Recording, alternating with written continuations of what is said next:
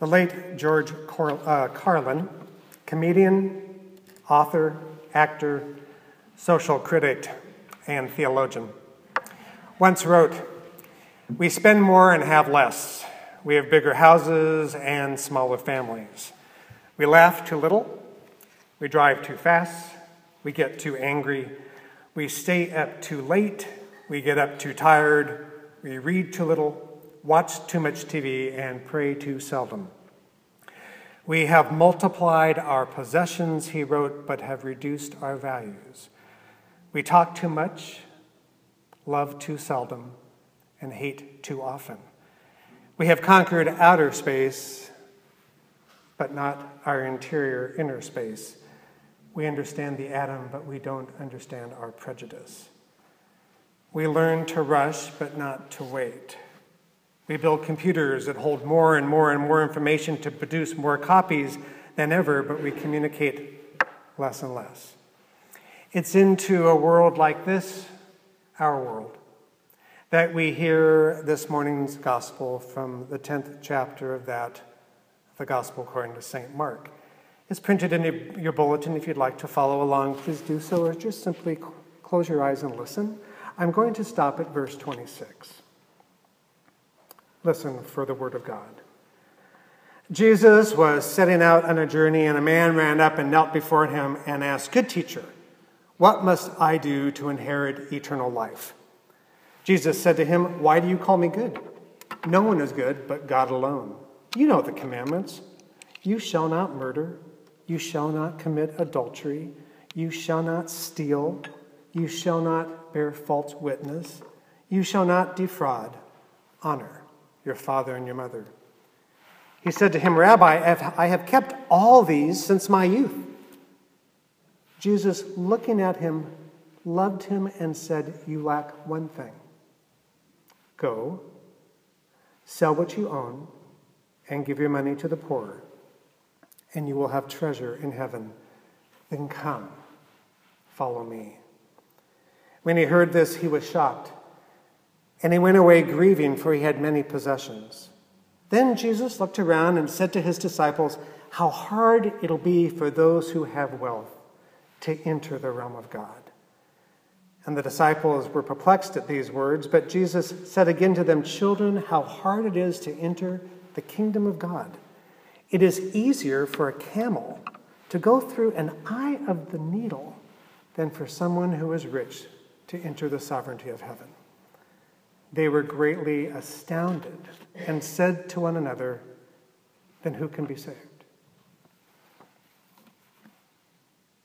"What must I do?" the man asked. What must I do? How often do we think if we do this thing or do that thing or do something, we'll be able to have a meaningful life or learn to what it means to walk with the holy or discover the best way to pray or the secret to be happy, or, as we heard in the gospel, a man ran up to Jesus. There was urgency. "What must I do to inherit eternal life?" he said. And Jesus calmly said, "Well, you know the commandments. Don't murder. Don't be an adulterer. Don't steal. Don't lie. Don't cheat. Honor your mom and dad." "Oh, these. I've kept these all my life," he said. Then Jesus, with a loving look, simply said, "Go, sell what you own, give to the poor, and you will have treasure in heaven.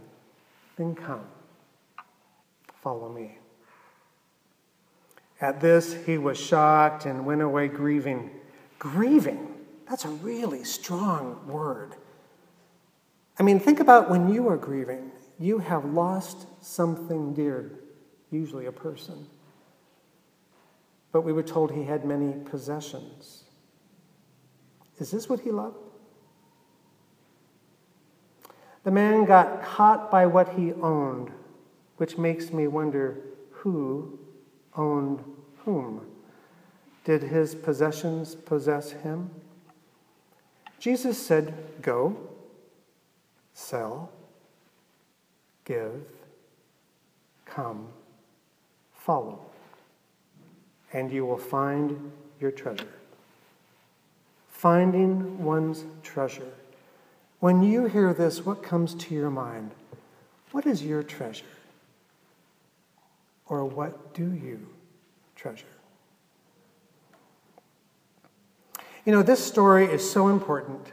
It's recorded in all the synoptics with slight variations. Mark introduces us to a man who had great possessions. Mark describes him as young. Luke describes him as a ruler, so he's commonly referred to, if we summarize and put them all together, the rich young ruler. What did he really want from Jesus? If Jesus were to walk in and sit right next to you right now, would you turn to him and say, "What must I do to inherit eternal life?" Probably not. But what would you ask, though? What would you ask? Most likely you would ask what was on your heart. And eternal life seemed to be on this man's heart. It was like he knew the answer to the question before he asked. He knew he was trapped. But underneath his question, what's he really getting at? Now, obviously, we'll never know the answer to that. But I believe what this rich young person with a lot of belongings was asking is, how can I find meaning in my life now? Basically, how can I get unstuck? I'm a good person. I've followed the commandments since my youth. I don't cheat. I haven't stolen. I don't carouse around. I work. I'm nice to people. But something is lacking. Something doesn't quite feel enough. Have you ever asked these questions? I have. What catches you? Do you get caught by judging what you perceive on your inside because you're looking at someone else outside? Do you get caught by seeing what doesn't work in your life rather than looking at what does? Do you get caught by focusing on not having enough and missing that you have all you need? Jesus' response to the man was simply an invitation to look at what his priorities were. It seemed to be in his possessions. In fact, he was possessed by them. It's like he hid behind them. They were a crux. Almost he put his whole sense of self in them. So what would Jesus say to you or to me? What are we possessed by? What do we hide behind? What's a crux for us? What do we think we own? Our education? Our profession? Our spirituality? Our addiction? Our disability? Our generosity or our fears? Are we possessed by our relationships or our acts of charity or our good works? Sometimes I hide behind my perceived competence. My age and my experience in my mind should say that I know things that I don't know, but I don't say that I don't know them. You know I don't. It's so easy to get caught by what we think we own, even if it's our ego. What must I do to inherit eternal life, I believe, is really a question about how can I find meaning in my life now? Or another way, possibly, of saying this is, how can I find my heart's treasure? Jesus' response to the man was a way of asking him, what's pulling you away from your heart's treasure? What's keeping you from being possessed by God? The commonwealth, the kingdom, the realm of God is within us. When we begin to believe this in the very core of our being, that's when we begin to change. When we begin to believe this in the very core of our being, we begin to celebrate what we have, not what we don't have. When we believe this in the very core and gut of who we are, we begin to see a life that's full and abundant rather than focusing on scarcity. We can focus on possibilities. Where is your heart? Where is your heart? Or where your heart is, Jesus said, there is your treasure. There is your treasure also. So where is your treasure? And where is mine? This is really the question of the text, I believe. It's really the question of our lives. So during social hour today, if you happen to turn and Jesus was there, what might you ask him? Or if you were to ask, what must I do to be free? Which is another way of saying, how can I embrace my heart's desire? I believe he would simply say, what's keeping you from being free? What are you hiding behind, Jeff? What has a grip on you? Go, sell, give. Let go. Then come and hang out with me for a while. We may think to ourselves, as we're having this conversation internally, I can't do that. These fears that I hold on to, they're a part of me. My addiction defines who I am. My possessions are too valuable. My education says I'm too smart.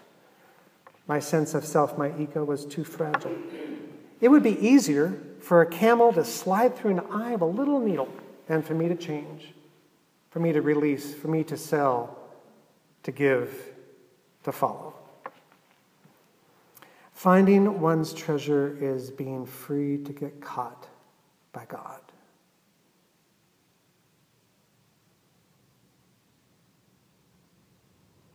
This all begins by knowing, my friends, that we are enough, that you are enough, just the way you are.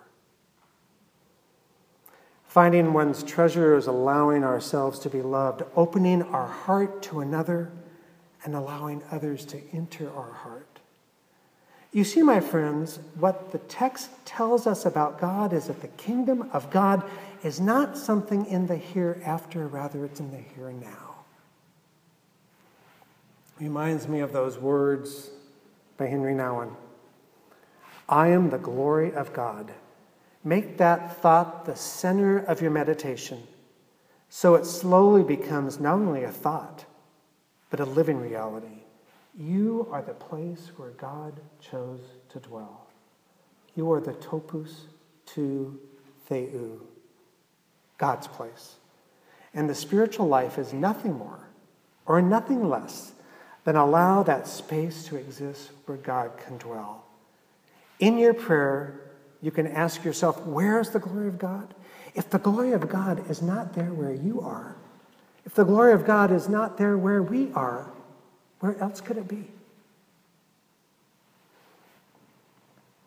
Finding one's treasure, finding your treasure. Simply start by looking in the mirror and saying thank you. Thank you for this incredible gift that we call life. As you look in the mirror, see the gift of God looking back at you. And then begin to follow as you let go of whatever it is that you're holding on to. For where our treasure is, there is our heart also. Amen.